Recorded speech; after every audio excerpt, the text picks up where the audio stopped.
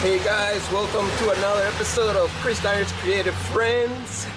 Today it's a beautiful yet rainy day here in Montreal. I'm out here on Saint Laurent. I'm going to visit my good old friend Maysr. He's a local legend, a DJ, a graffiti artist, entrepreneur, bird feeder, a very interesting person. So I hope you'll enjoy our conversation together. Woo!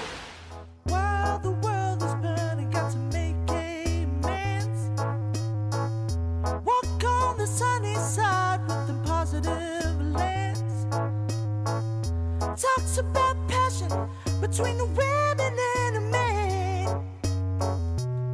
Chris Dyer and his creative friends, darling. Ooh, ooh, ooh,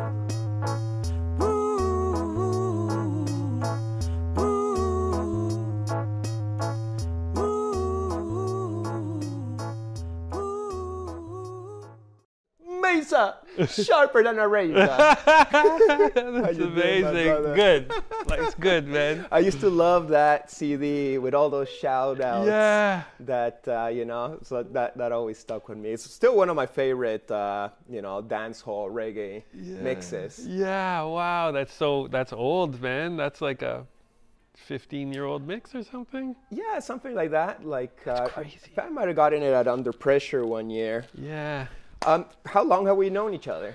I don't know. I don't know. 20 years? When did you come to Montreal? I've been in Montreal for 21 years, but from my recollection, I first became aware of your DJing and meeting you at Luva Lounge or Lola Lounge? The name changed at one point. Yeah, Lola Lounge, Luba Lounge. Yeah. Okay, so, Luba, yeah. Right. On Blurry, the little one? Right. Yeah, that was before my son was born. So that was, yes, I'd say 17 years ago. Yeah, something like that. I was having a solo show there, and you were like the reggae DJ. Okay. Like, I think it was Tuesday. Tuesday, we had a Tuesday night there. Yeah. And then because I liked what you were doing, I remember I hired you to DJ at the Satori Movement skate premiere once too. Oh wow! Whoa, crazy! When, man? That was around that time, 2005, 2006, when I was kind of like trying to bring that skate brand to Montreal. Crazy. Phil Grisset was there. I think there might be a picture of you, me, and Phil Grisset, free dreadlocks. That's amazing. He still got the dreads. You still got the dreads. I'm fucking a bald head now. Sold out to Babylon. No, I envy you. I envy you in a sense. That's one attachment that, man, you know what's funny? I've always said that, like, I could cut my hair anytime. Like, 5, 6, 7 years ago, I would have been like, no, like I'm really attached to my hair. This can take a lot of work. But then in the last few years, I'm like, man, I'm attached, but not attached. You know what I mean? Like, and just recently, like my hair touches the floor. It's past the floor. I had dreadlocks that were 8 feet long, taller than me. How many years? 27 years. Oh, wow. Yeah. So I just recently, I cut some of my hair off like this much so it doesn't touch the floor anymore. Right. And there was one dread that I cut like 2 feet off because it was 2 feet hanging on the it was the hugest thing to me. Like, I cried. My son was with me. I was like, yo, you got to come here. Like, I need to be with you right now. Yeah, this is no little business. No, it wasn't.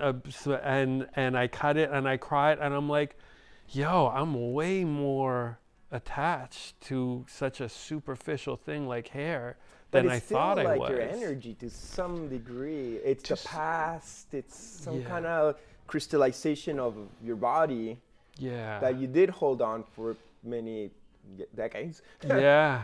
And then it's okay, I guess, when you cut it out, to honor it, to feel it, and to let it go little by little at the rate that you need, I guess. Yeah. I don't think it should be, though. You know what I mean? Like, everything you say is valid, 100%. but why should we be attached to this thing that's crystallization and that's growing from our body? Like, why? It's not functional. You know, it's not like cutting my hand off. That would be brutal. You know, I can't do art. I can't even chop a carrot. You know, like, so I understand the attachment, but I don't think I should hold it so sacred. The attachment or the hair? Both. Like, so, do you want to cut your hair? Well, when I see you with no hair, I'm slightly envious because I realized that, wow, I really didn't think that this podcast would take up the first 6 minutes of talking about hair. I didn't expect it neither, but you know, something we did have in common was we were two big dreadheads in Montreal. Yeah. I've had people yell at me on the street, yo, Maysr, and I'm like, hey, what's up? I'm not Maysr. That's hilarious. Other people have told me the same thing. But I just, I don't know. It scares.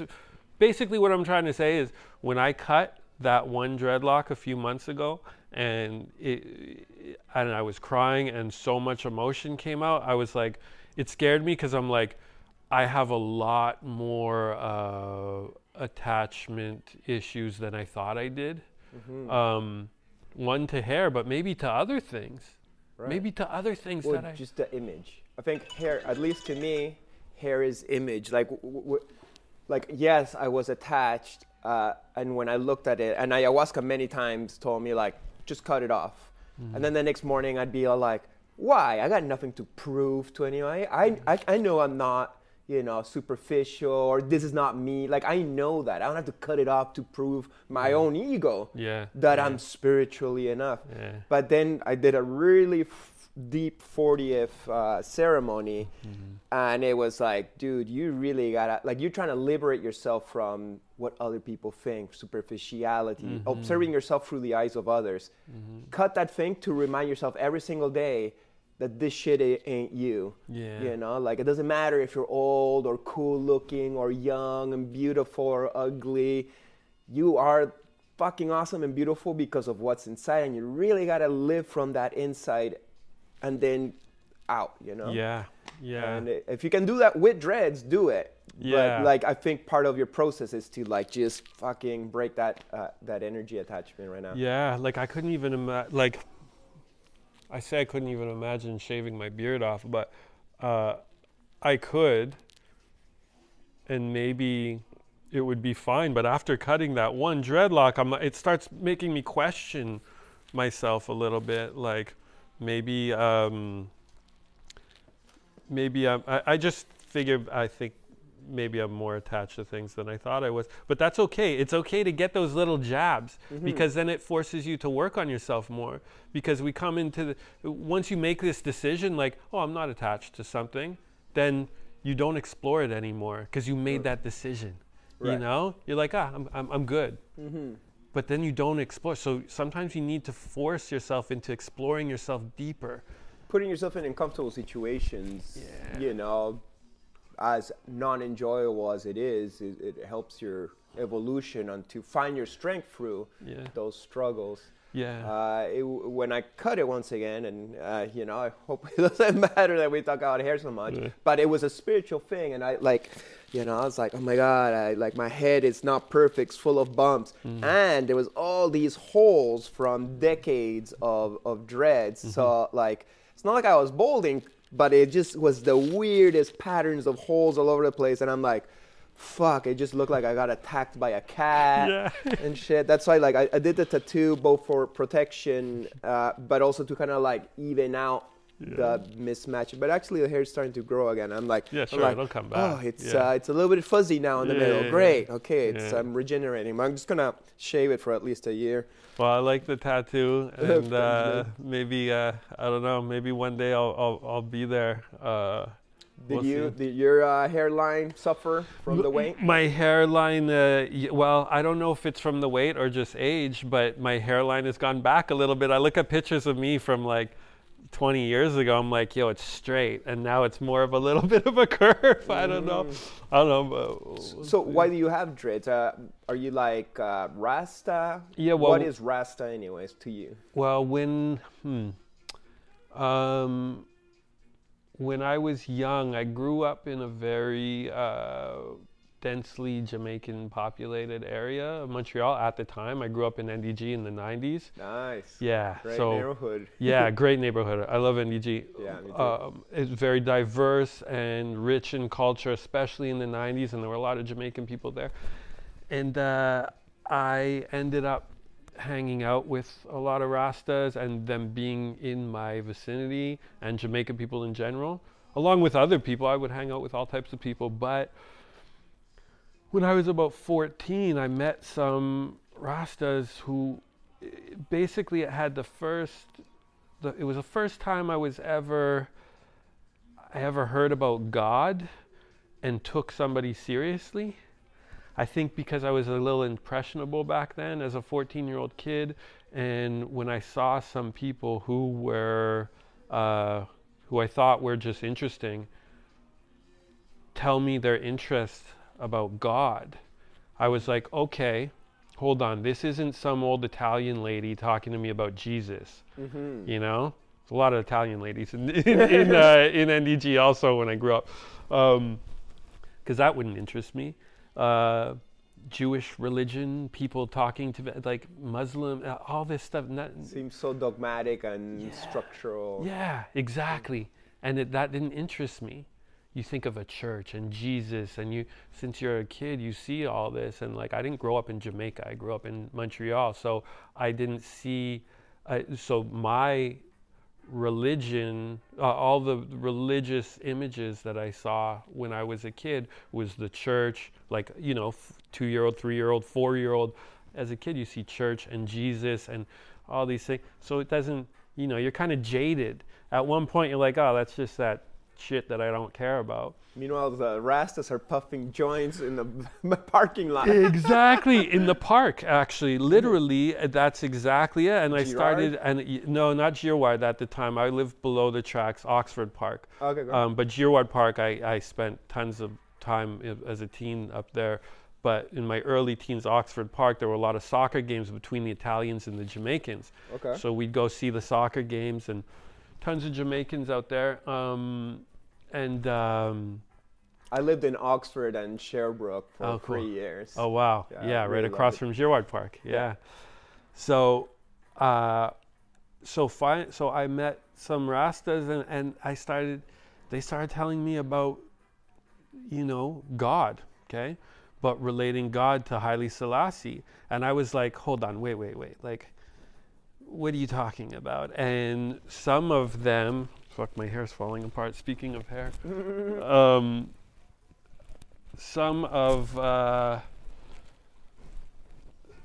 so basically I was like, hold on, explain this to me now, about Haile Selassie being God. Because for the most part, a lot of Rastas, they believe that Haile Selassie was God, or the second coming of Christ, right? So that sparked my interest, and I was like, whoa, this is interesting. And I started looking into this myself. This is pre-internet, so I was reading a lot of books, I was talking to a lot of people, and as an impressionable 15-year-old at this point, I was like, okay, so I guess Haile Selassie is God, for the reasons that these people are telling me that. And a lot of it is biblical references, and so I started exploring that. And long story short, throughout my studies of Rastafari, I've come to the conclusion that I don't think Haile Selassie is God any more than me or you are God, right?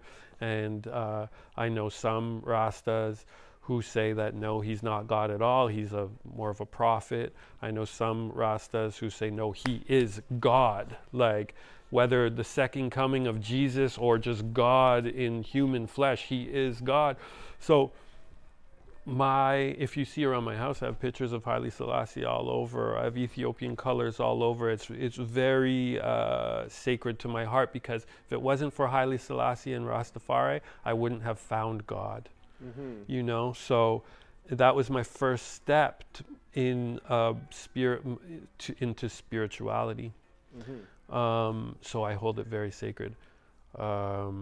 Beautiful. Do you still consider yourself Rasta today, even if it's not a religion, but maybe like some kind of like vibration or naturality path? Yeah, 100%. Yeah, Beautiful. I say 100%, but not in the sense that you're 100% this thing. Exactly. Yeah, you know what I mean? It's like I open myself to everything, man. If I didn't look into if I didn't look into other religions that I was finally open to through Rastafari, because Rastafari made me open to the concept of God in my teens and looking into other things. Well, I guess I was more focused on Rastafari in my teens and 20s, but then later started opening up and being less confined by one lifestyle, which is how everybody, I think, should be. I think they should be open to everything. Yeah, like you can choose a box, but you don't have to be confined by the box. You can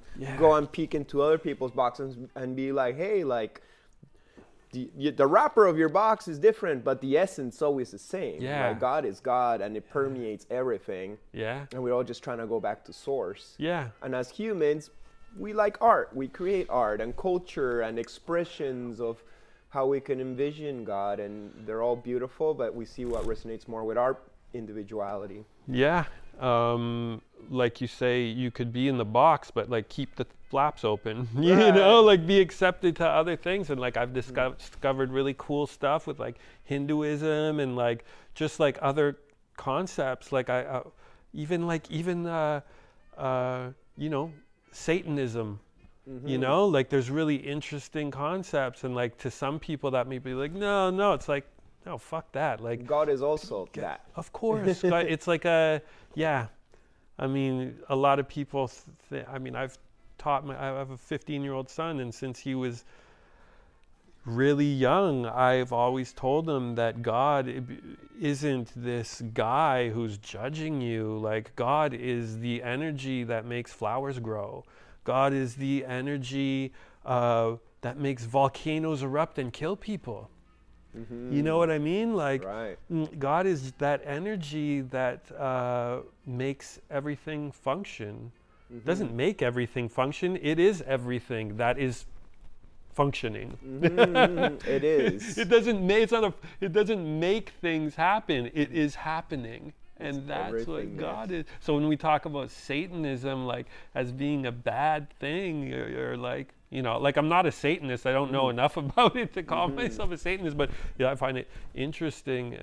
The dark side of the force is a reality. It is. It is. We wouldn't be here without it. Yeah. And, you know, there's lessons in everything. It's funny that you mentioned the force and the dark side of the force, because I think Star Wars is like the sickest religion. Oh, yeah. Totally. Are you a Star Wars fan? Oh, hell yeah. Yeah, super. Yeah, like I know you like toys and stuff, but I mean the just Star Wars and Yoda and everything. The Force. You know, like, you know, when Obi-Wan explains it in the first movie, it's like super on point. It's like, it's just an energy that permeates everything, and if we tap into it, we become our oversouls and we're activated. Yeah.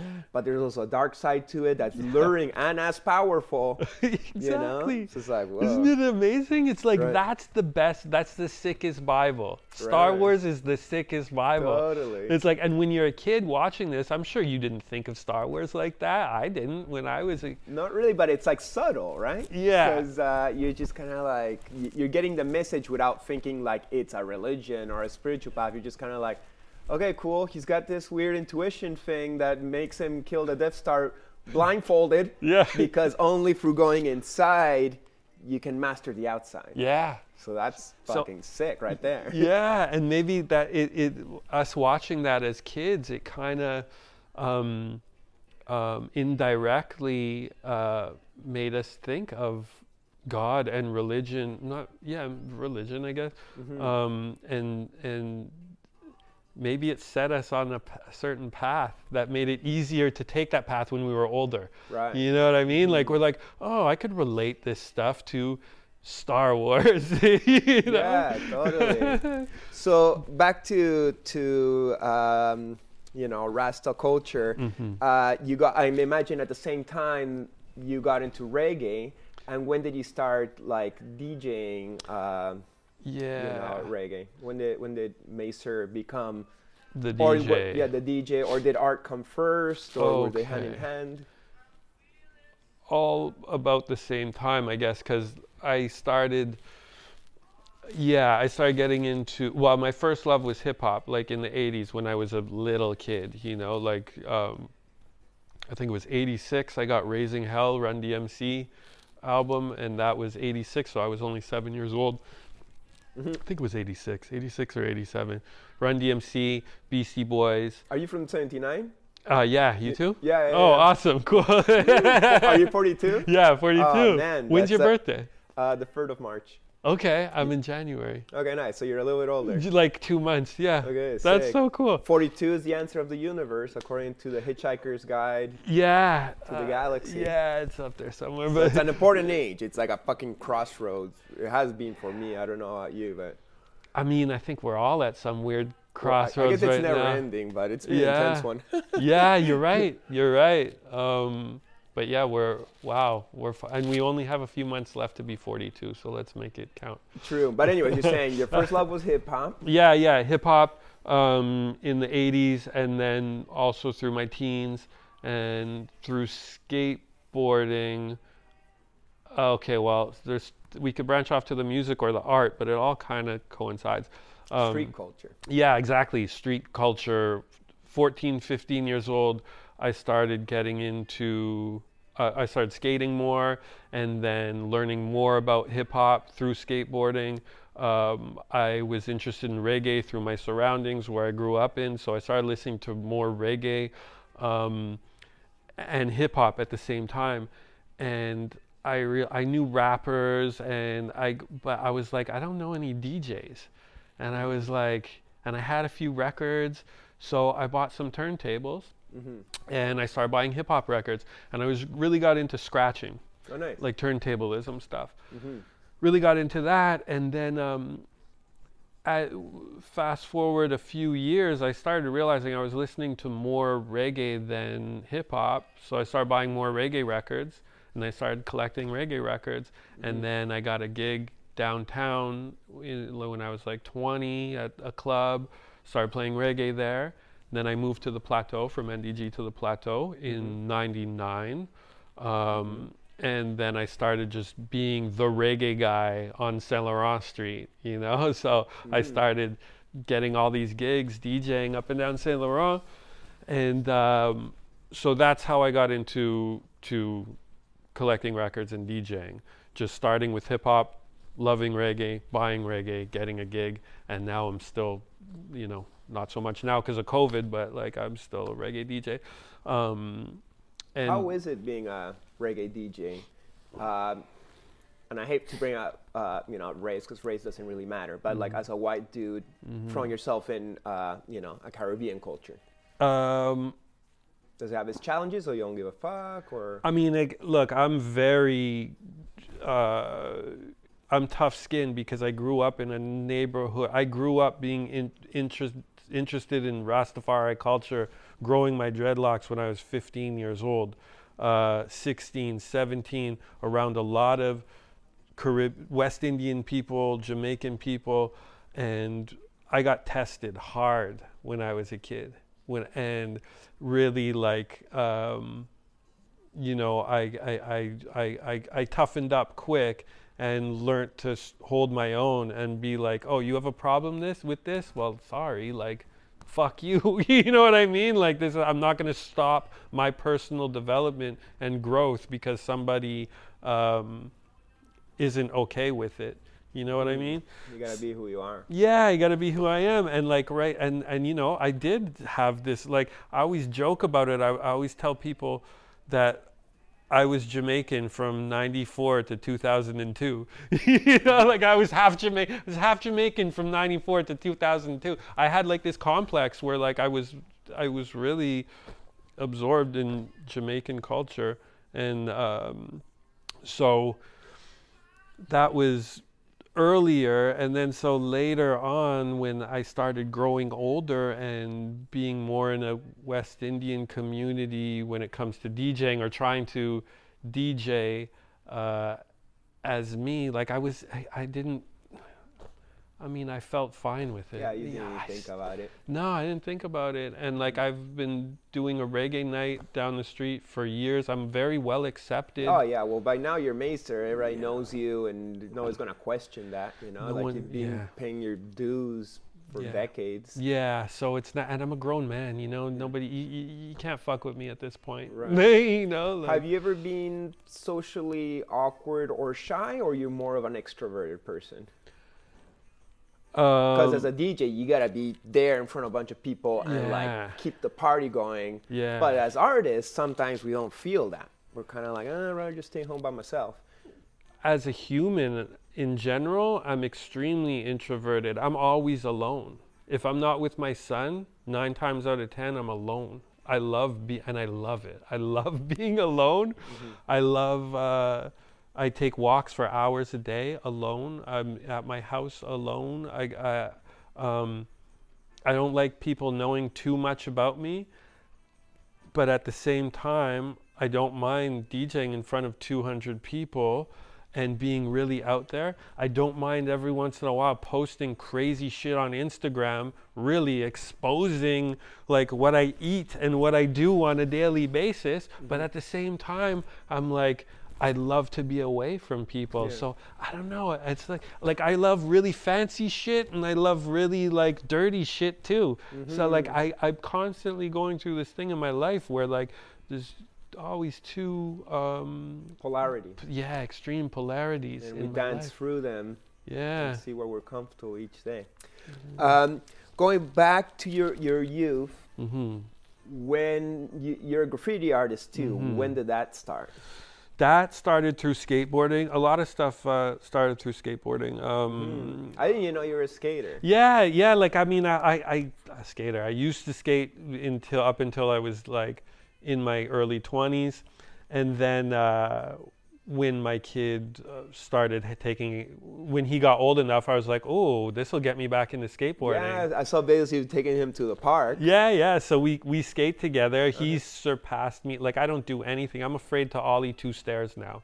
You know, those like knees are not getting stronger. I know, and it hurts when you fall. It's like, so now like winters, I like going to the skate park with him to get some exercise, and I just skate around in circles and like. You're close to the Van Horn Park around here. We live right up the block from Van Horn Park. That's a good one. Yeah, it's a good one. But there's a lot of people. I don't know. I like having space to like. Yeah, we can always find Alex Gavin in one corner and go and hang out with him. Yeah, you're right. Always. But yeah, so skateboarding, through skateboarding, this is in the mid 90s, 93, 94, I started meeting, basically a friend of mine who I skated with, he knew some graffiti guys. So, and this one graffiti guy knew other graffiti guys. And in 94, I started writing graffiti in 94. 94 in Montreal, there was only a handful of us writing graffiti. Like literally maybe 20 people, 20, 30 people writing graffiti. So it was a very small amount. So I was like, what is this? Like I've seen this on like maybe on record covers and like, but I didn't know the culture of graffiti, you know? It's still underground, and there's no internet to clue you into everything. No, there's nothing. You have to know somebody, right? It's like right now, if you're into graffiti and you live in the middle of nowhere, you could Google graffiti, you could order the best spray paint to your house, you can get inspired by YouTube videos and photos, and literally within a year, you could become a master of graffiti if you put the work in. Like I've seen it happen. I've seen kids who start writing graffiti and 2-3 years later, they're incredible. And here I am painting for like over almost 30 years, painting graffiti, and I'm like, fuck, man, these kids are so much better than me. But you got something really good going too. You're very like intricate, like Yeah, it's like there's so much going on in your pieces. Yeah, that's what to rewind a bit, and I'll get into that, but I started through skateboarding. I basically, long story short, I met a bunch of graffiti writers through skateboarding. And I was like, this is so cool. And so I started sketching and painting, and within 2 years I started doing pieces, and I really got into wild style, like just crazy arrows. Like if you ask anybody in the 90s who was the wild style guy, it was me. Like in Montreal. Yeah, in the whole city. Like there was nobody doing it like me back then. Literally, like that's just what it was. I was really into that. This is late 90s. This is 90, I guess you'd say 96. Yeah, 96 to like 98, 99, I was really into wild style, crazy stuff. But by the time we're talking, like Montreal went crazy. Like there was, when I say a handful of graffiti artists in 94, that moved to a bigger handful in 95. And by the time 96 to 97 hit, there were hundreds of graffiti artists. It really went quick, you know. When did Under Pressure start? Something around there, right? Yeah, 96, 97, 98. I think the first one, well, I remember the first one, I was there, Mount Royal. We must have been about 17 years old, so that's 20. I think Under Pressure just did their 25th anniversary last year. Yeah, I think so. So I think Under Pressure started a year into my graffiti career. That's so crazy that there was a graffiti festival that early on. Yeah. It probably, I don't know, I'm sure there was other things happening around the world, but that's cool that Montreal was like in on this thing and supporting it well from the get-go. Yeah, like corporate sponsors happened. They were giving big parking lots when it was on Guy there, and yeah, like that's really cool. It's true, eh? I never thought about that. Yeah, no, I always felt Under Pressure was special, and I'm happy it's still going in whatever version that it has to happen in this crazy world. So you were painting walls, and you never like, you know, did you ever take that into a more commercial place in art, or at least the side of graffiti, or you just kept it in the streets, illegal?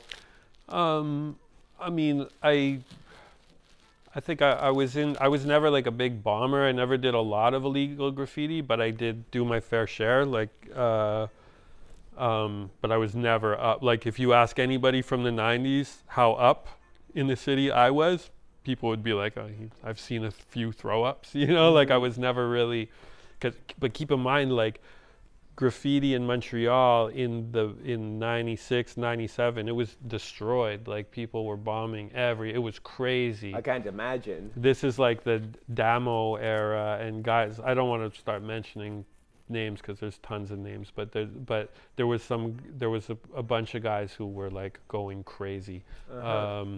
So my shit would never really stick out too much, and I got a few gigs and stuff, but I never really made art a career. Still to this day, like I make money off of art, but it's not like my main focus. Like you know what I like doing? I like, when it comes to art, I do what is comfortable to me. I have nothing to prove. I don't really try to progress. I naturally do progress. But I take art as something enjoyable. I like to, like, I'm sure it's a source of income for you, but I'm sure there's some things you really enjoy and there's some things you don't enjoy as much. You know what I mean? Well, there's different branches to the trees, and I do like doing a cool graphic every now and then, but if all I'm doing is graphics, I'm like, okay, whoa, I gotta go back outside and paint a mural. Yeah. But if I'm only painting in the sun every day, I get tired. Yeah. I wanna go back to the studio and do a canvas, and maybe be doing like one style and be like, I already kinda like crushed that style. Let's do a style that I'm bad at. And then I'll do the bad painting and be like, okay, that's not that great, but I'm playing and expressing myself. And as you're saying, like I don't have to prove myself anymore. I guess like naturally I still want to show my work and progress in my career, but I don't want to be in a competition with no artists out there or even with myself. I just want to have fun and express myself. And if I can make a living from it, amazing. Yeah. So I feel the same way about, you see how you have different type, like painting murals. Sometimes you really want to paint murals, and sometimes you want to work inside, and sometimes you want to do this style of art. I look at my whole life as art like that. I'm like a life artist where sometimes I want to cook. Sometimes I want to walk on the mountains. Sometimes I want to feed birds. Sometimes I want to do graffiti. And when I do graffiti, when I do my visual art, I want it to be as free-flowing and effortless as possible, because I'm not trying to, like I said, I'm not trying to become a famous graffiti artist. You know what I mean? I just like doing what comes naturally to me, and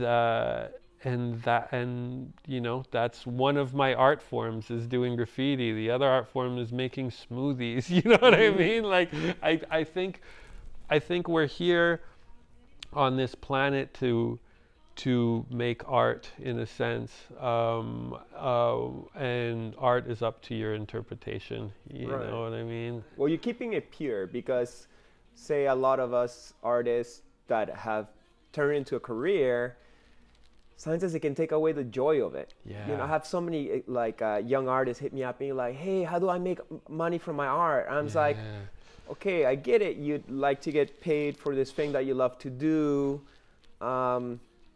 so you can keep on doing it more. Like, that's why I do it. But don't miss out. Don't sell out the joy of simply making it because you got to make it too quick. You know, keep on making it. And a lot of these kids also are not that good yet. So it's be like, just keep on making it. Yeah. You know, have fun.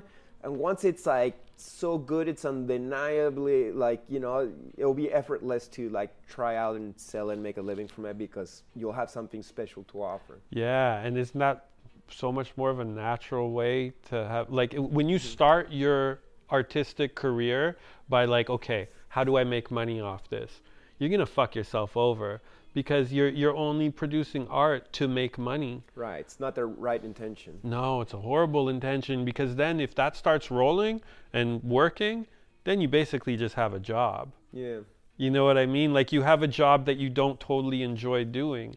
But when you start just producing art and really producing what comes out of you naturally, and then people start gravitating towards it, and then it's not a job. Then it's like you're making money off stuff you love, off things that you love to do. Right. And that's what happened to me, because I do make money off of art. It's not anything that I push too much, but it does happen.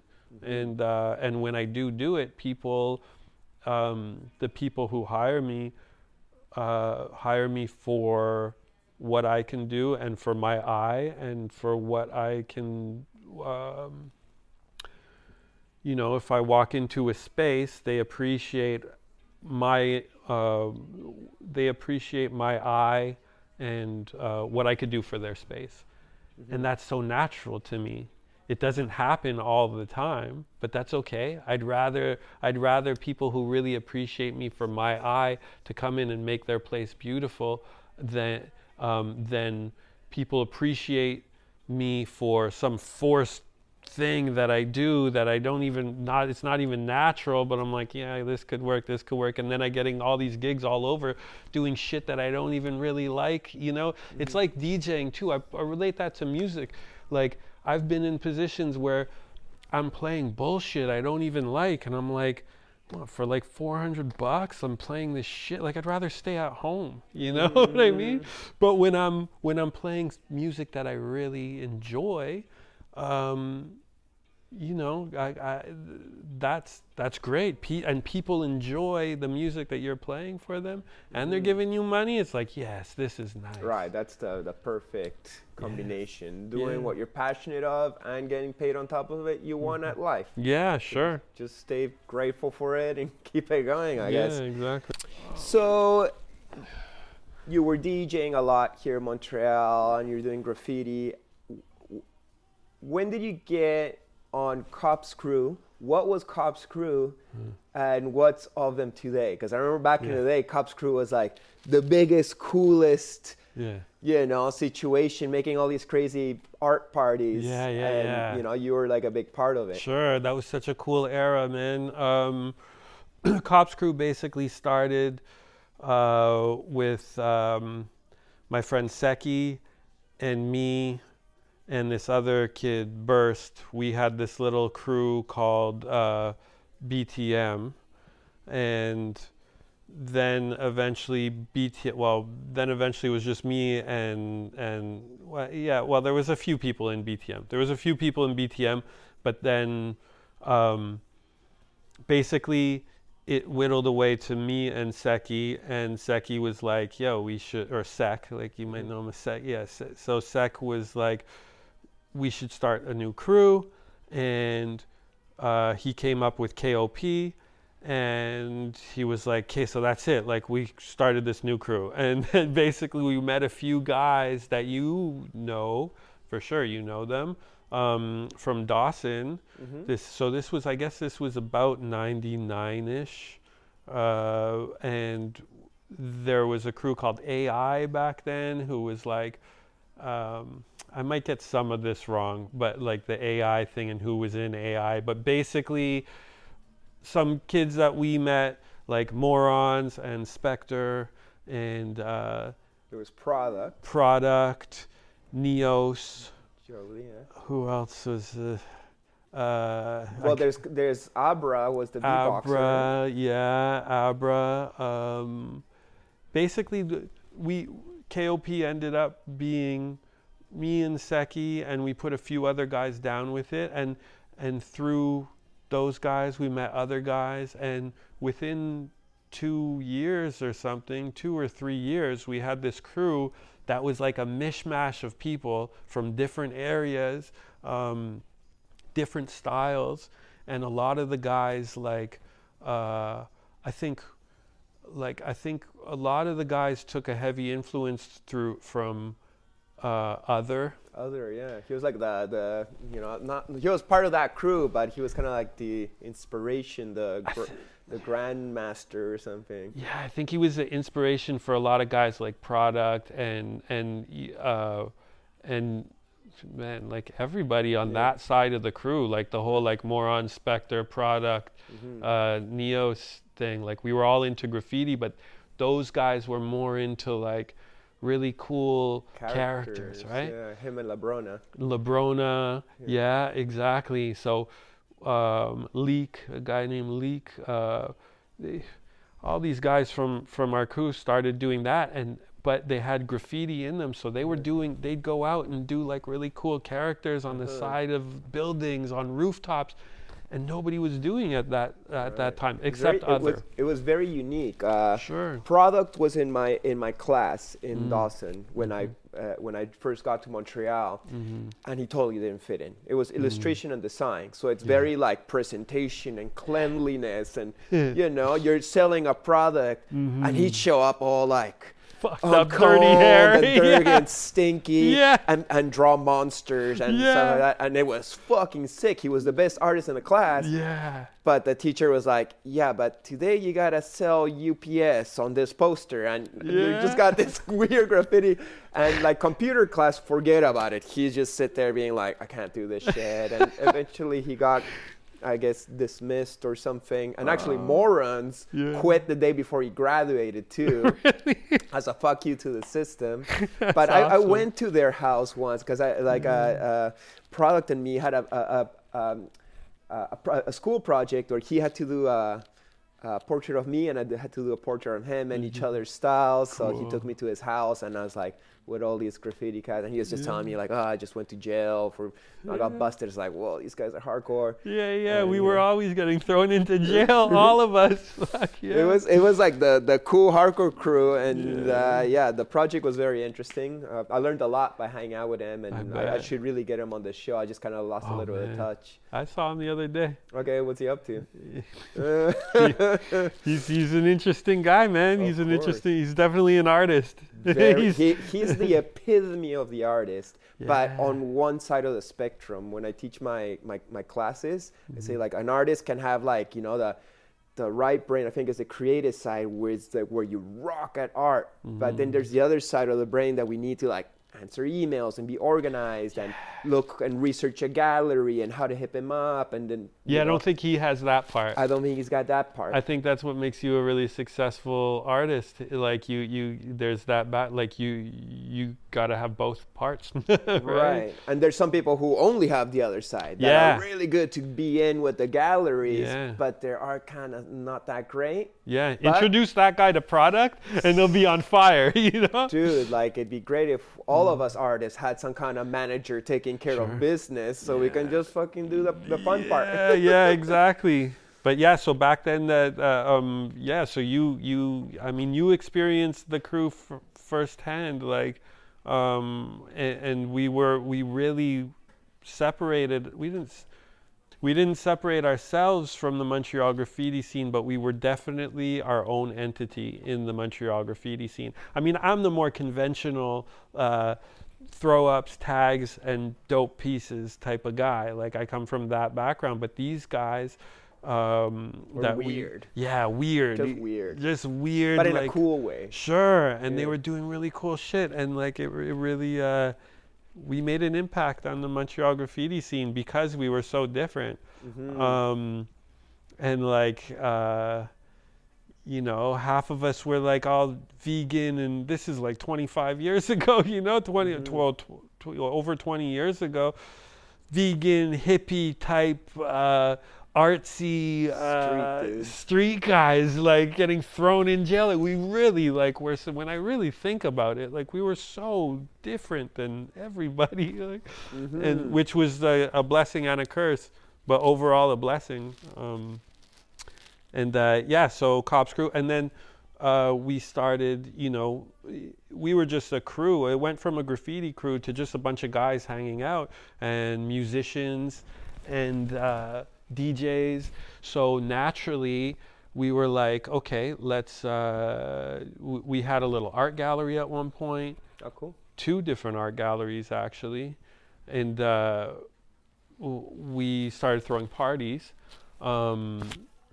We were like, yeah, let's make some money. So we'd throw parties and put all our resources together. We had DJs and bands, and those parties were really awesome. They were fun, right? I went to a few of them for sure. Yeah. So big loft, art everywhere. Yeah. Very once again, when I first arrived to Montreal, and he had these warehouse parties at their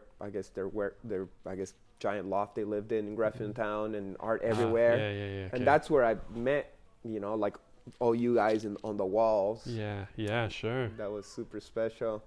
And I guess at one point they just went on their own side and it stopped being a thing. Yeah, it's kind of like people get older, start getting married, having kids, jobs. Well, not so much jobs. I can't really think of any of us who got like conventional jobs.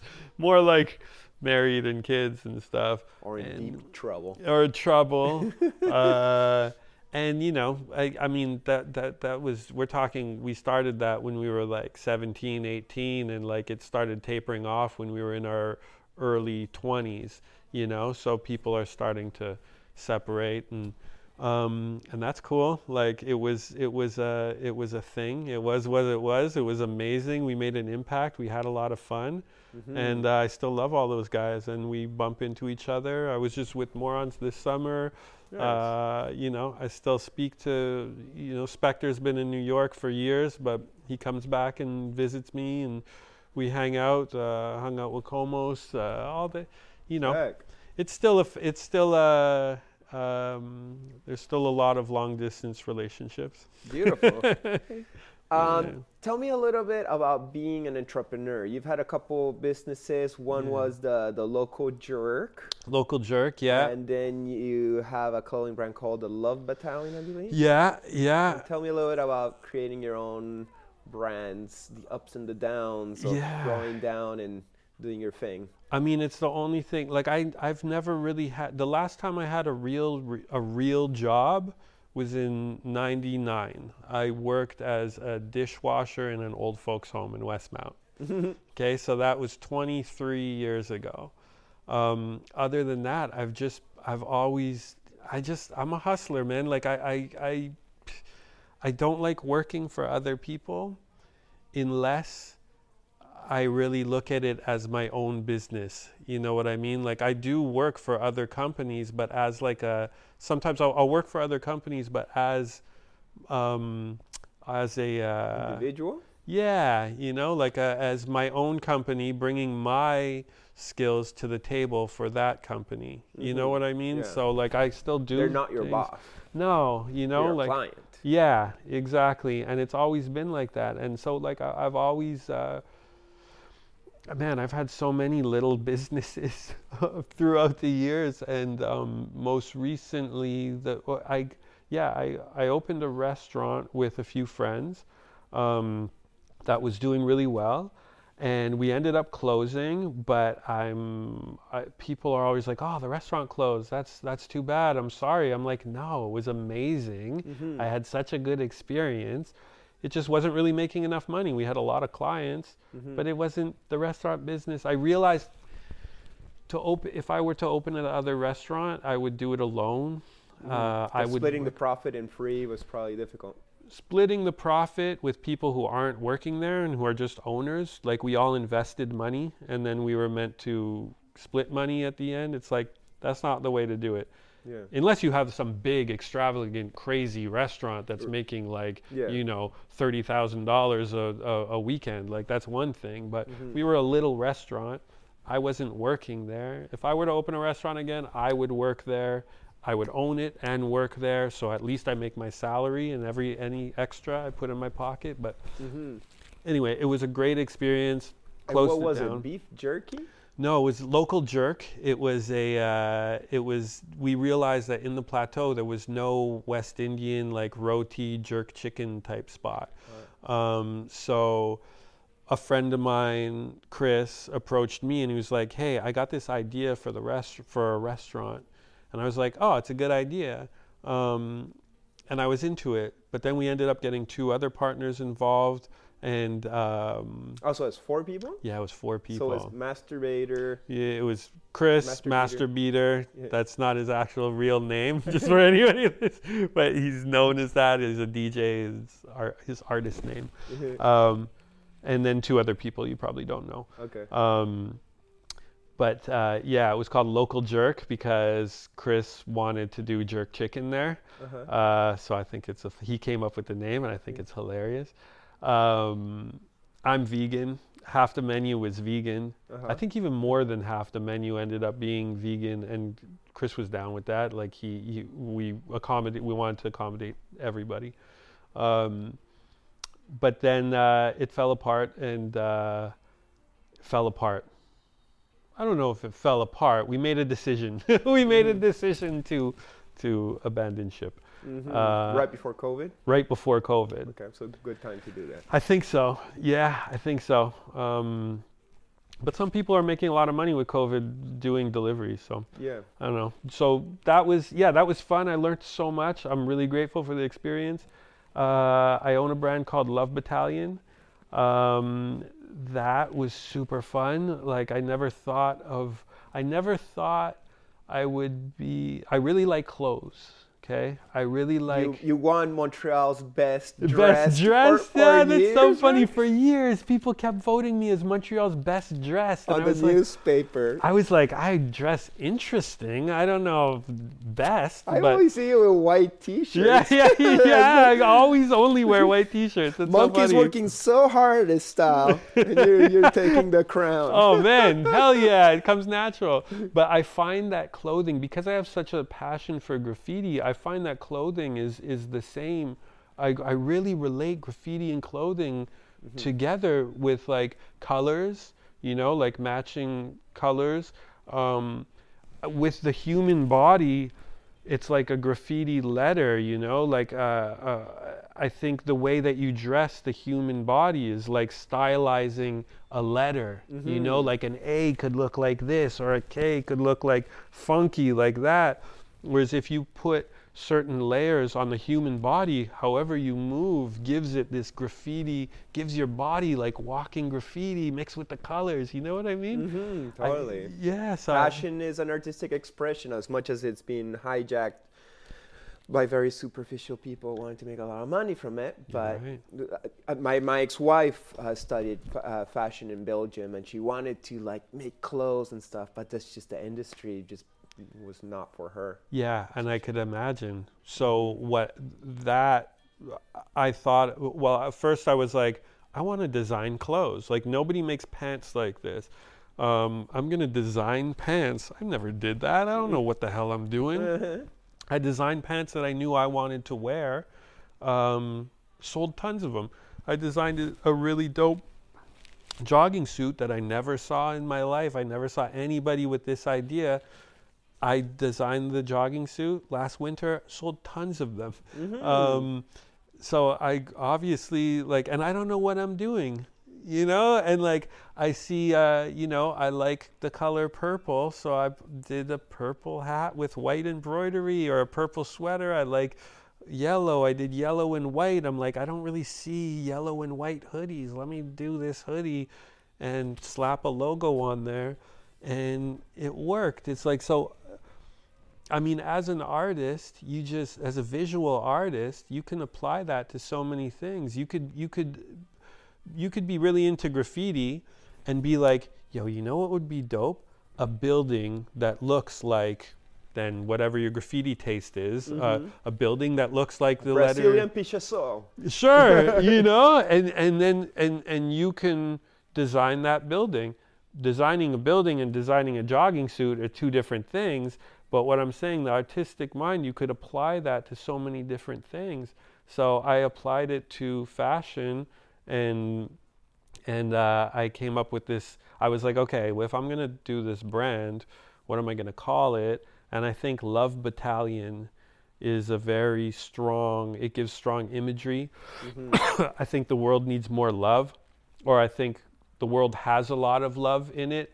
I think we should unleash that love that's in it, you know. I think love is the weapon in this battle between good and evil. Yeah. And we're the soldiers of Jah Army. Yeah, exactly. Yeah, so when you think of battalion, you think of soldiers, you know, and but these are love soldiers. And like, if I'm going to put clothing on a bunch of people, might as well have them label themselves as a love battalion. Like, I think that's just beautiful. So that's what I did.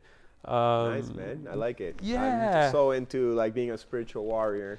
Sure. Like, why not, right? Yeah. Like, why not apply, why, other than just being a spiritual warrior through your day-to-day life, why not apply that to everything that you can apply it to? Right. Because once again, as street culture people, we've lived this, like, you know, on the streets where there's tensions and there's fight. Like, I wasn't a street guy when I was younger, and I loved it. You know, like I wouldn't throw a rock or a brick at a person anymore, or hate them because they're from a different soccer team. That makes no sense.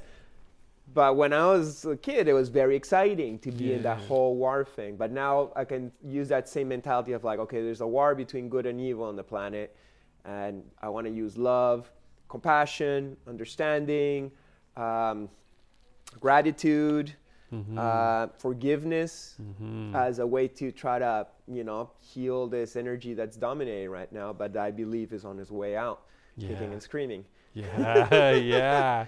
And using all those things you just spoke of is the way to do it. Nice. Yeah, so... You owe me a hat, by the way. Oh, I got tons of hats for you. Okay, Don't nice. worry. I got tons of hats for you. The thing is, I actually I was going to drop a winter line this winter, like right now. I put it on hold right now, so I don't know when this is going to drop. I did put my winter line on hold for certain reasons. But whenever this podcast drops, check out my Love Battalion Instagram page and website. And let's see if there's some new stuff up there. I don't like putting pressure on myself to do drops, but every time I do a drop, it's always really successful. Yeah, more organic that way. Yeah, exactly. It happens when it happens, and then you just, you know, take it while it lasts. Yeah. Limited edition. Yeah, exactly. And I always sell out, and it's always does well. So and this is like, I told my kid, like, there's so many, I always tell him this, you could have so many ideas. Every day people have great ideas. You just got to do it. Do it. Fuck it. Whatever happens, happens. Just do things, and something's gonna happen. Some people say to me like, "Oh, you always have this new project. You're always working on something." Everybody can do that. Everybody can always come up with, and everybody already does come up with the idea, but they never actually execute. Right. And I'm a victim of that too. Like, I don't execute half of the shit I think about. Yeah, just time is busy and doesn't allow for us to manifest everything we can think. But like, there does take some degree of personal power to be like, you know what, I will do that project that's being in my mind. I'm not going to let it fade away and die. It's worthy of existence. And you know what it is? It takes that power. But once the momentum starts going, once you realize like that I did that in the past, I could do this. It's like, it's easier to throw yourself out there and just like I don't know anything about designing clothes. I just did it. I was like, you know what? It doesn't matter. I'm just going to do it.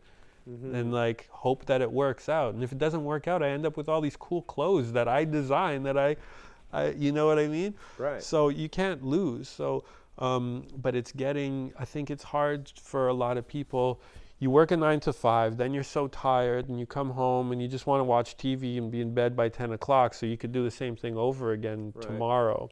So, but I know that if that one person who has a 9 to 5, when they come back home, and they just say, hey, maybe I should start a podcast like this. And they call a friend and they just do one and put it out there. And 100 people look at it and there's a few good comments. It's like, oh, wow, I did that.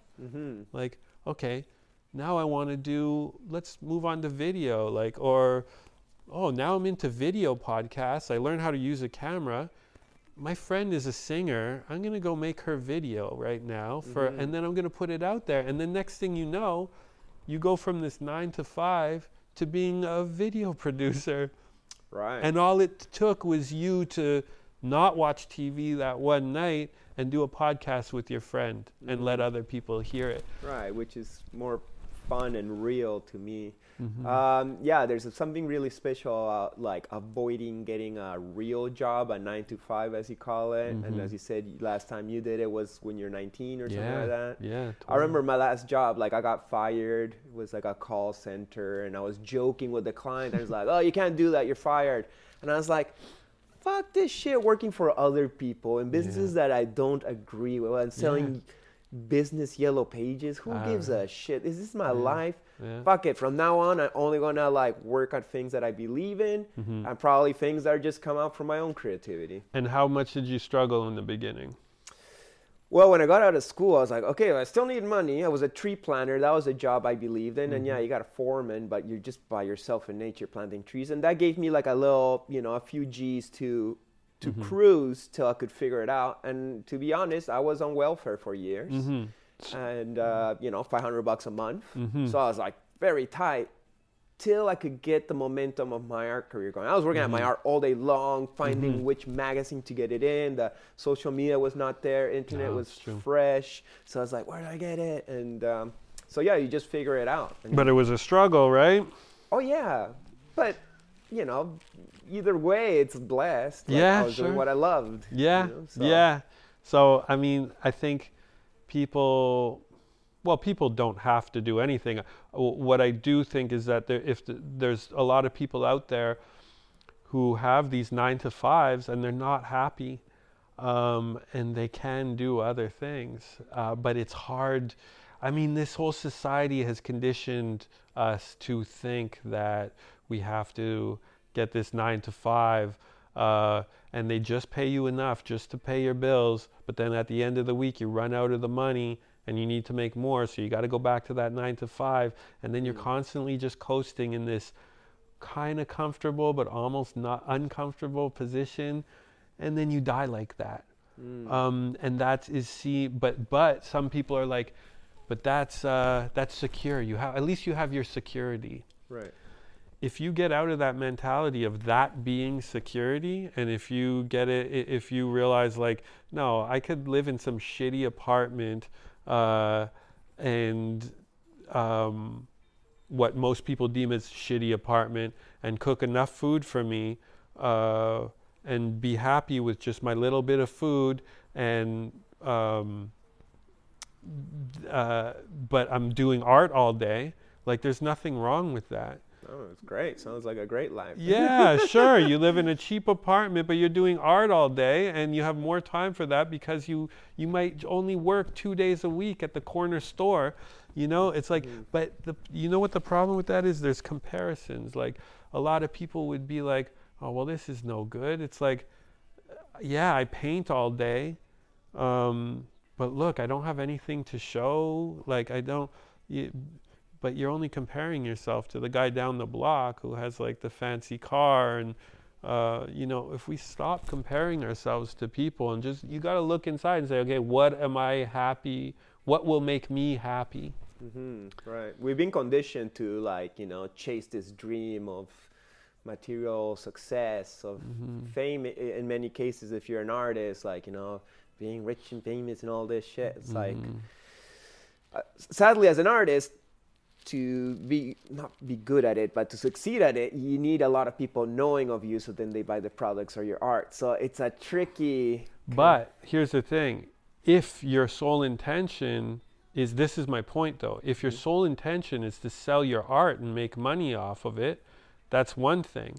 But there's really nothing bad about the guy who rakes people's leaves and shovels people's snow and makes art in his little apartment, and the art goes nowhere. Right. There's nothing wrong with that. It's like that song Lucy by Aesop Rock, was it? Okay, yeah, well, I don't know. It's a song about an artist, and it's like this shy girl that can't even look at the people, and all she's doing is art all day. And then at the end of the song, she's on her deathbed, and the nurse never even heard her speak, and she's like, fuck, that life was amazing, you know? And the nurse like, really? All you did was fucking stay in your apartment drawing. It's like, I did everything I always wanted to do, and I did it with passion and joy. So I was like, that's my point. Yeah. So like, I know we started this conversation by talking about hustling and making money without having a job, but I mean, that's all great, but there's nothing wrong with this girl drawing in her apartment and fuck it, even being on welfare, like whatever, and as long as you're happy, you know, like there's homeless people out there who are happy. Not all of them. Some of them are really struggling. Some people, they're homeless because they'd rather live that life, right, and just sleep in the streets, no rent. They find ways to make little bits of money and food. Some of them are very happy, and there's nothing wrong as long as you're happy. We have all this pressure and thinking like we have to make all this money, or that the art that you produce has to generate income. It doesn't have to. It's great if you, you know, I like traveling. I love my apartment. I love being able to buy the food that I want to eat. That takes money. So I made it possible for me to make enough money without working for somebody else to do all those things, to afford all those things. But some people, if they just want to sit around and doodle all day, there's nothing wrong with that, and be totally broke. Like, I envy people like that. Like, that's a good life. Yeah, it's true. As long as you're doing what makes you happy, yeah, there's no wrong. Yeah. So tell me about your latest, I don't know if it's an art project, but your latest activity. Sitting in the park, feeding squirrels and birds. Okay, this is a good segue, whether you realize it or not. Okay. But because I really, I'm a little envious of homeless people. The ones who are totally happy, not having any commitments, and they could do whatever the hell they want. And I realized that sitting around feeding birds in parks makes me really happy, and it gives me a glimpse of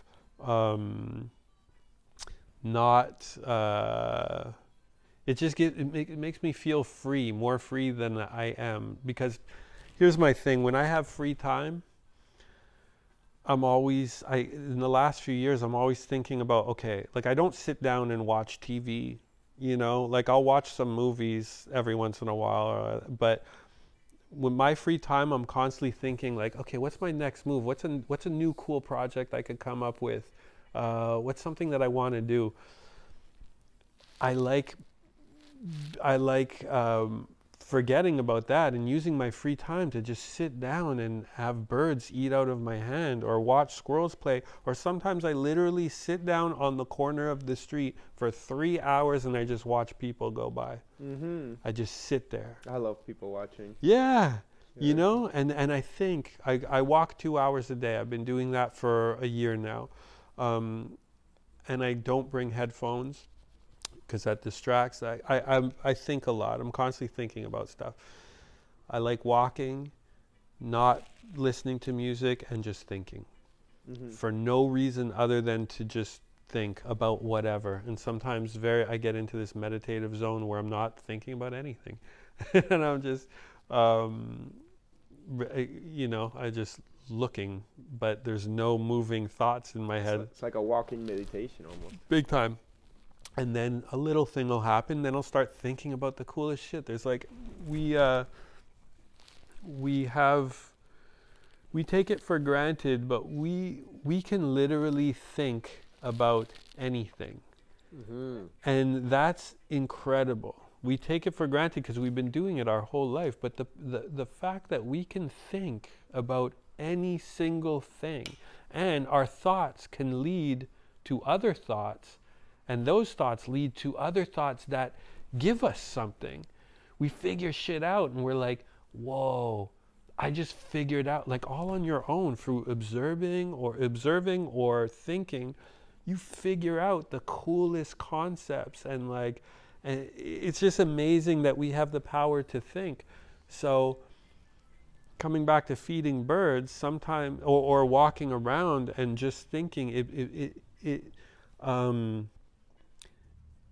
just exploring the mind, I think, is so amazing, that we actually have the power to explore our mind, and that mind grows like a plant, and it gives us fruit. Like, that's incredible, and we take it for granted. Beautiful observation, man. It's so great that we can do this thing that, as you say, we take for granted because we're doing it nonstop. But to stop and just observe it, I did mushrooms last week, and it reminded me of, when I was 20 and I first was smoking weed, and then I'd just lie there and think. And I never really did that. You never just kind of like stopped and did nothing and just, you always had to do something. You watch TV, you read a magazine, you go out skateboarding, you do homework. You gotta have an activity, but there's never this just stopping and just like observing, which is meditation, but I only found out years later. And through like doing mushrooms the other night, it reminded me like, oh yeah, I've been doing a lot of things lately. I've never just stopped to think, and I guess that's why I would do mushrooms, to just go inside and observe deeper what's going on there. Yeah, totally. And well, you should go feed birds one day. That's the best drug. but I do, totally. But it is, we get. It's just hard to break that cycle of, like I was saying, whenever I had some free time, I'd be like, okay, let me do something. You know what? How about you do nothing?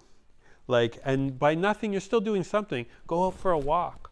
Or the feeding birds is almost, I think it's just a way to get me out to walk to the destination. But I do enjoy having them come sit on my hand. I do it almost every day, and they eat and they leave. And sometimes I'm really involved thinking about the birds, but sometimes I'm thinking about other stuff, and I'm just sitting there in this meditative state feeding birds.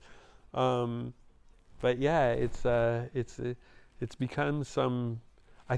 Like, you might see me in 20 years being that old guy in the park who's always feeding the birds in the park. I might be that guy. You'll have a little squirrel nest on your head. in my hair, yeah. Oh, the squirrels come too. They come on me and they eat off my hands too, the squirrels and the birds. That's so cool. I had a squirrel pet for a minute. Yeah?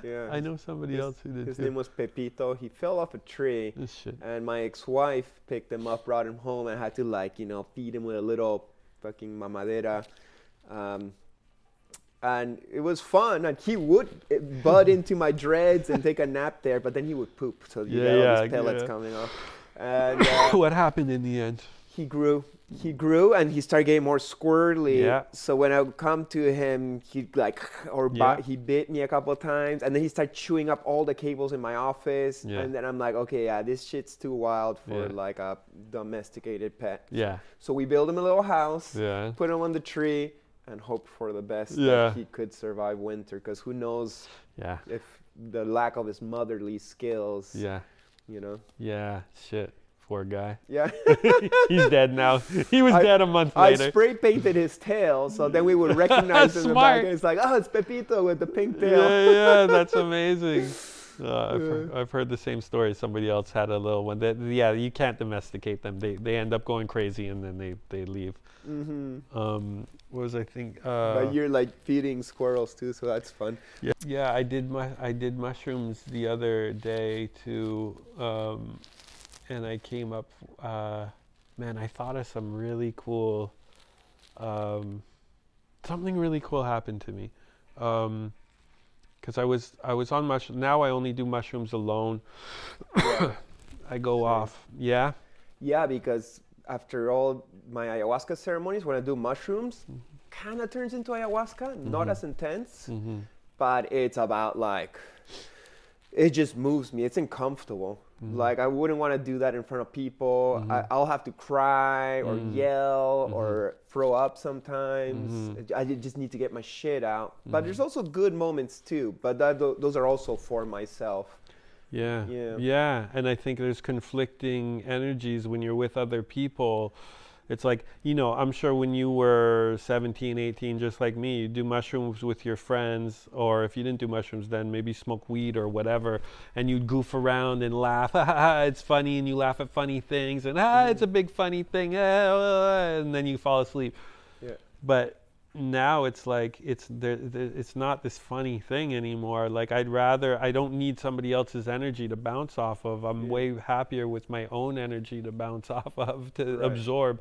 Because you're in good company in there. Sure, and you can't go wrong because nobody's gonna say the wrong thing and make you start thinking something weird, and trigger you or you Totally. don't run that risk. So I was doing mushrooms the other day, and I went out. I always take my skateboard, and I go on these electric Bixies, the electric bikes. Like I'll skate, and then I'll put the thing there, and then I'll take the electric bike up the mountain, and it's really nice. And no, it stops you to talk or anything. No.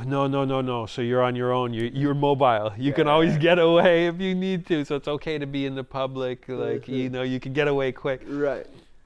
So I was thinking the whole trip, I was like, the last few trips this year always ends with me being like, everything's so good. Like life is so beautiful. Life is amazing. And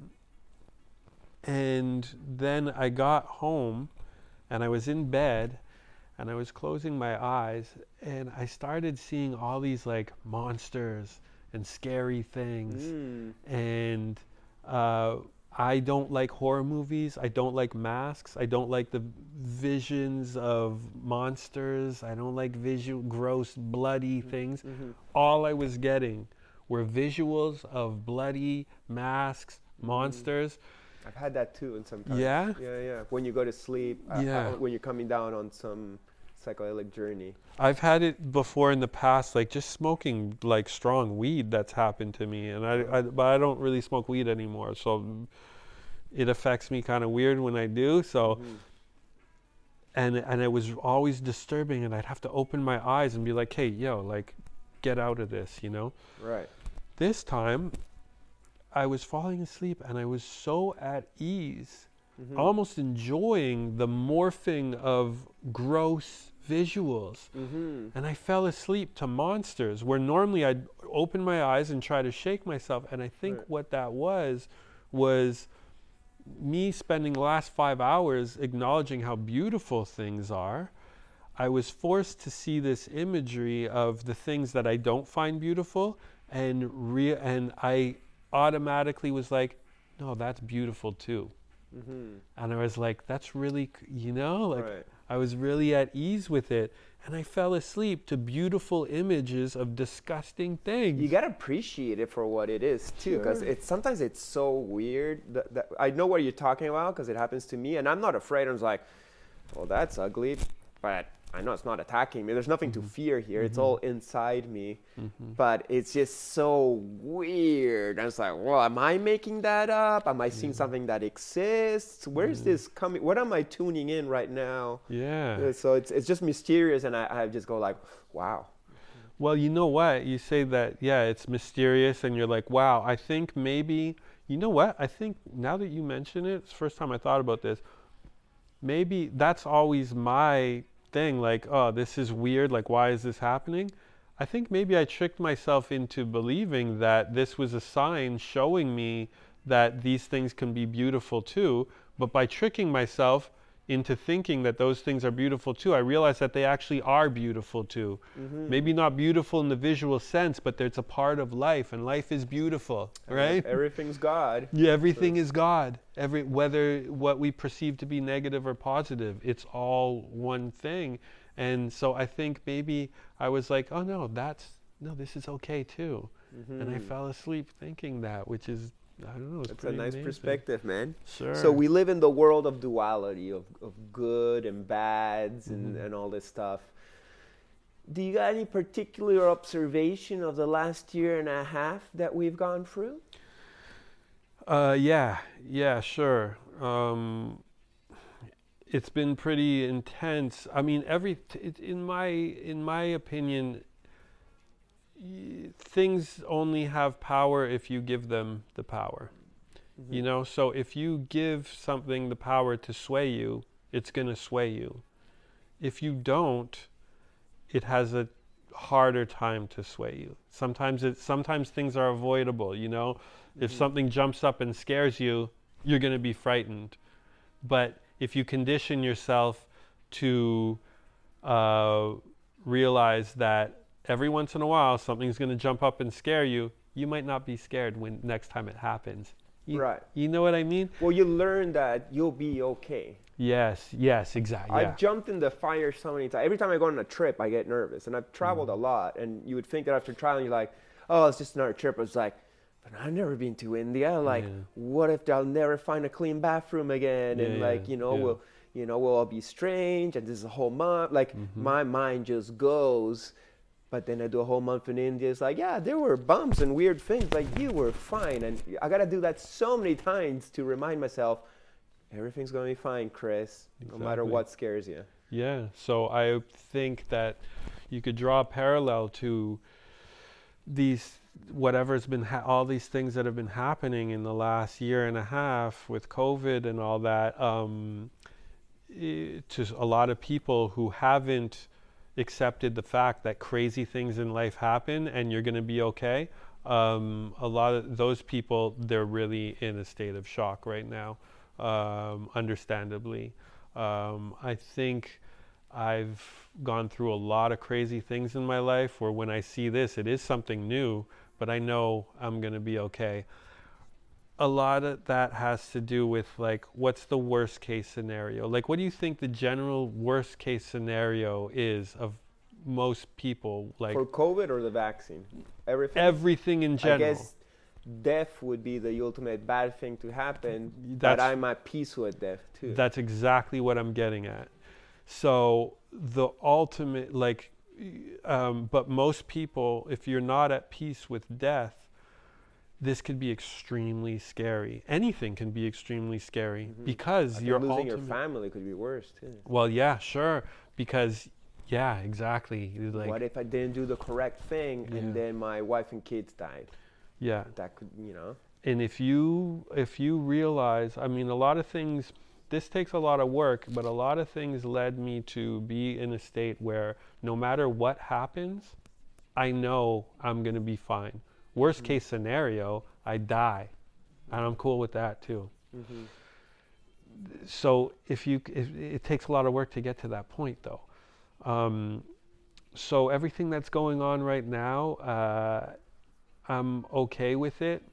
Obviously, I don't like when people are getting sick. I don't like when I see people. This is disturbing a lot of people's mental health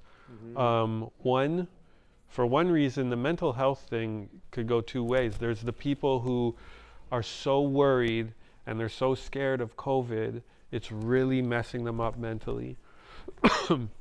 The other side of how this is and I'm talking about people who really need to be out there and hug people, and it's really affecting them mentally. But then there's the other people it's affecting them, the other group of people who are getting mentally affected by this are the people who are constantly looking at the internet and taking in all this information. The alternative sources. Yeah. Or as some people call it, conspiracy theories. Well, you know what? No, both sides. I think the conventional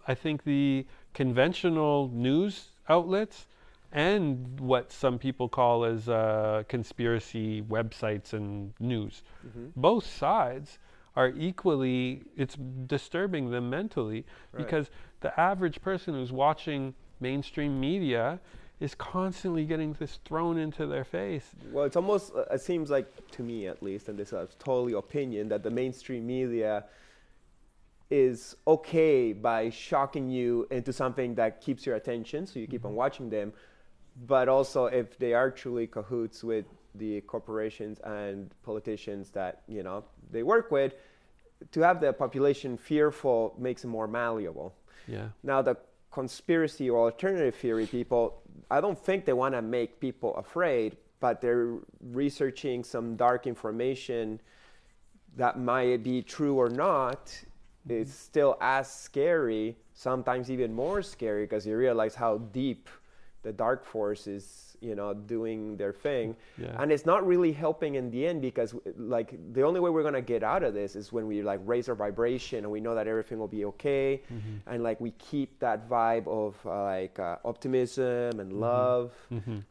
If we're like, oh shit, we're fucked, we're going to be a bunch of technocratical slaves and there's no way out of this. That's going to help manifest it. Yeah, 100%. That is helping manifesting it. And here's my little theory that just yesterday I was thinking about this, because I really try not to think about this type of stuff so much, but I made this observation where I realized that what people are doing right now, they're scanning the internet or news, whatever news sources they have, and they're gathering information because they're afraid of the enemy. People are afraid of the enemy. So they're gathering all this information about what the enemy's trying to do to them. So in fear, they're like, okay, I got to see what the fuck these guys are up to. Like, oh shit, oh my God, they're doing this, they're doing that. Yo, this is putting us in a really fucked up position right now. They're gathering this information. They're like, oh my God, people need to know about this. They share it on Facebook. They share this. Look what the enemy's doing. Somebody else in that friend group is like, oh man, that's crazy. Like, I feel you. Like, I could really resonate with this because there's other stuff that I know about this that they're doing. Hey, have you seen this? And next thing, and they're all doing this from a place of fear. Next thing you know, they're spreading this forest fire of fear to everybody. And everybody's on board. They're like, yo, that's crazy. And now that turns to anger. Yo, they're doing this. Yo, fuck the enemy. They're doing this now. And then it's spreading. And then next thing you know, somebody from the enemy side infiltrates and is like, no, it's not like that. It's because of this. Now these people are getting in arguments with... Because each is rigid in their own point of view. Of course. And you know what? The enemy has facts to back up his point of view, facts on the internet that are completely contradictory, and they're both, and so now you got, because of the internet, each side with opposing views has facts backing up. So you're like, well, what the fuck? Each side has facts. So what, but the thing is, what I realized yesterday, all these people spreading this information, they're doing, other than spreading information, they're not doing shit about it, other than spreading the information, okay? So, who's the enemy now? When I say people, you know, who's the enemy? The enemy is, in this scenario, the enemy could be Babylon system and the government enforcing vaccinations and other means, to take control of people. Or the enemy could be the anti-vaxxers who are really fucking up shit for the people who are really trying to just get over this COVID thing. Right. You know what I mean? So both sides have an enemy. Right, and both sides have tons of propaganda triggering emotions. Like, when I tell people, that I don't vax, they might come up with a bunch of stereotypes that they're going to throw on me all of a sudden that have nothing to do with me. But that's what the mainstream would tell them, like, oh, if you're not vaxxing, you're some stupid person or whatever they want to say. Yeah. And, it's the other way on the other way side too. So I'm just doing me, you do you. Good vibes and love to everybody. We all got the same intention of wanting to be happy and free and do what we love. Well, here's the thing.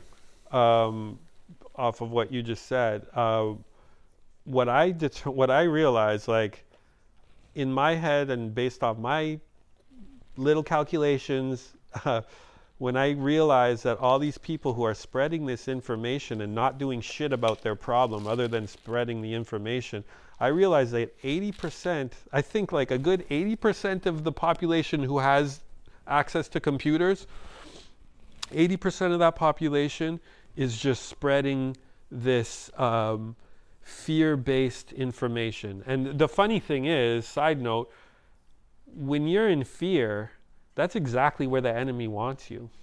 The enemy wants you to be in fear and be like, hey, look at these guys. They're all really afraid of us right now, and they're spreading this info around, acting like they're doing something. They're not doing shit, but being on their fucking computer screens all day. Seems like they're acting from a point of weakness. They are. They are. A position of empowerment. And sorry to cut you off, but that so that 80%, that's what they're doing. Then there's 10% who I think are acting from, they are trying to push their agenda.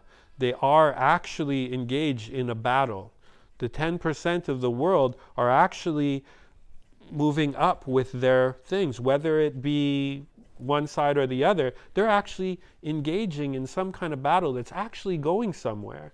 Okay? I don't know who's going to win, but I think they're actually doing something. So, like, let's say you could take the standpoint of the people who are fighting against the government. Like, they're actually proactively fighting against government and this system. Or there's the other people who are like fighting to try to win this war to just, in their view, make everybody safe again. They're actually fighting against the anti-vaxxers, and they're trying to, so there's 10% of the world that are actually fighting of actual battle. Right, but living according to their ethics and beliefs. Yes, but then they're living according to their ethics and their beliefs, and they're actually doing something to push their agenda. That's 10%. The other 10% are just closing the fucking computer and realizing how beautiful this life is, and choosing to not even give a shit what the other 90% are doing. And I kind of feel that that's where I am.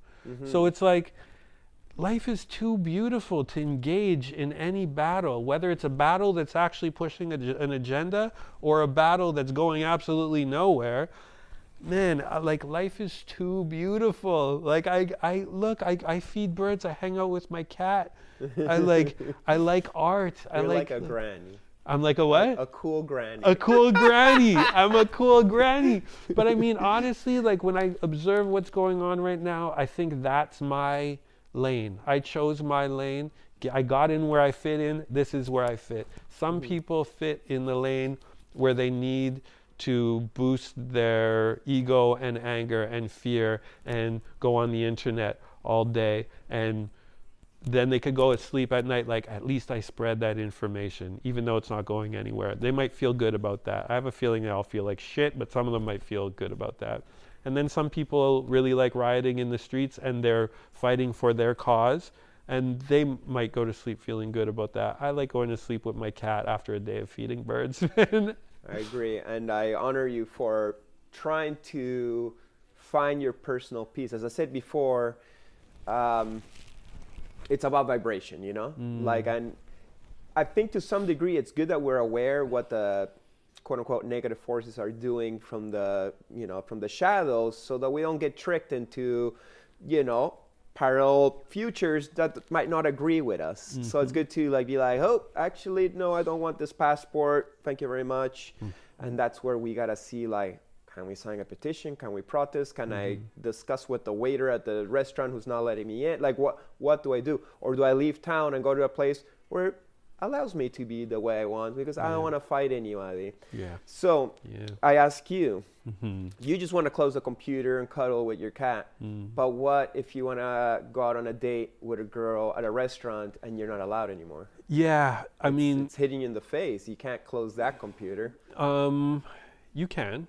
I mean, here's the thing. When they talk about... Here's the thing. Like, I think that's completely fucking ridiculous that I can't do that.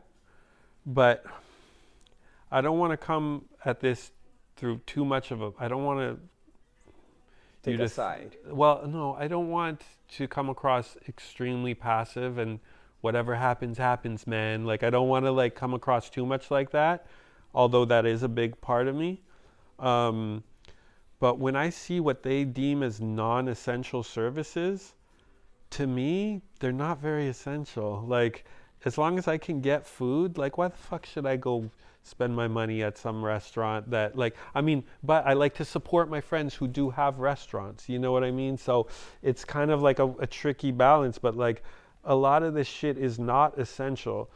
I do worry about travel. Yeah. Because I love traveling. Ultimately, this is like a whole other conversation. Ultimately, we as humans, it's one of the goals of mine to not let anything external affect my internal. So if I get thrown in prison for the rest of my life, I want to be able to be completely cool with that. So forget about flying to India. Right. Like when my goal is to sit in a cave somewhere or in prison and completely be cool with it, that's my goal. Right. I don't want to go to jail. Yeah. But that's like the ultimate shitty thing that could happen to a human while it's still alive. It is. So yeah, so here's the thing. It's like I would love to be able to say that not being able to fly somewhere does not affect me. I'm not at that level of like spiritual guru sit in the middle in jail and be happy with it. I'm not at that level. I mean I just hope that everything, and I know this is going to make a lot of people mad who say that we have to like fight for our rights for this, but I'm just hoping that this will blow over and that eventually I will be able to travel. And I know a lot of people say, oh, your compliance is part of the problem. Maybe, but I mean, as long as you're... I think it's so vibration. tricky, man. The battle is in vibration. So if you're so right. if you're vibing good, Maysr, you're doing good. At least in my point of view of what reality is about. Yeah. If you're happy and you're at peace and you're optimistic about the future, you're helping attract that positive future. I think And you're yes, right. sometimes we do have to be proactive in this physical realm we're at. But if that proactivity ruins your vibe, then that's not proactive and actually, you know, everything's emptiness. You know, there's just emptiness and consciousness working through it. So it's important that our consciousness is, you know, in tune with the world we want to bring forth. Yeah, I think you're right. You're really right about that. And to be honest, my vibration is, I'm completely content with it. You know? Great. Good job. Thank you. Yeah, man. Is there some final words of wisdom you'd like to share with our viewers before we sign off?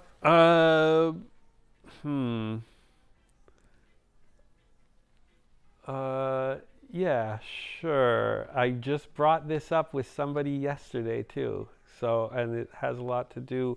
One time I was in India and I asked somebody, I saw this sadhu by the side of the Ganges. He was living in garbage, right? And I look at this guy and I'm like, and I asked him, I'm like, are you happy? And he says, happy, sad, same. Life is life, God is God. And I was like, wow. I'm like, I got to get to that point. Everything is everything. Everything is everything. Life is life. Happy, sad, same. It's like happy. He said, happy, no happy, same. I'm not trying to tell people to not be happy. But accept it when it does happen. Accept not being happy. Mm-hmm. They say that, what is a Ram Dass thing? He says, quiet your mind, open your heart, and make friends with suffering. The making friends with suffering is very key. Don't try to engage with suffering, but when suffering comes your way, make friends with it, because it's going to happen. And if you're cool with it, and when happy, no happy, same happens, and you're cool with that, you're on fire. You're unstoppable. You have a superpower. So I think those two things, happy, no happy, same, life is life, God is God, and make friends with suffering, you're going to be good. You're good. Life is beautiful. I love it. Yeah, Thank you man. so much, man. My I man. appreciate it. Thank you, Chris. That was a beautiful conversation. Yeah. And thank you guys for watching another episode of Chris Dyer's Creative Friends. Hope you enjoy this beautiful man here and the great things he had to say. Please like, share, comment, subscribe, press stars and shit. And one more thing. Yeah. My YouTube channel. Yeah, his YouTube channel. Check it out. Yeah, my YouTube channel. Just This with Maysr. It's just this. It's me doing things. All types of things. Just This with Maysr. Chris is going to put a link in the description down there. Woo! Thank you for watching, and we'll see you next episode. Blessing! Next episode, my guest will be Stella Strajsowska. I first experienced what meditation was, and I had never understood it. It was like, I just thought it was somebody just sitting and breathing. But like I had I'll give you an example. One of my experiences where I just kept breathing away tension until there was no tension left, and all of a sudden I entered silence. And I had never heard silence before. I was like, oh my God, this is what meditation was. And it like changed my whole world. Then a light came out of the sky and came down to me. It was like, are you ready to be part of the light? And I was like, fuck yeah. And there was like angels and Buddhas dancing in the clouds, right? So please make sure to subscribe, like, comment, and share. Big thanks, and see you next episode. Peace.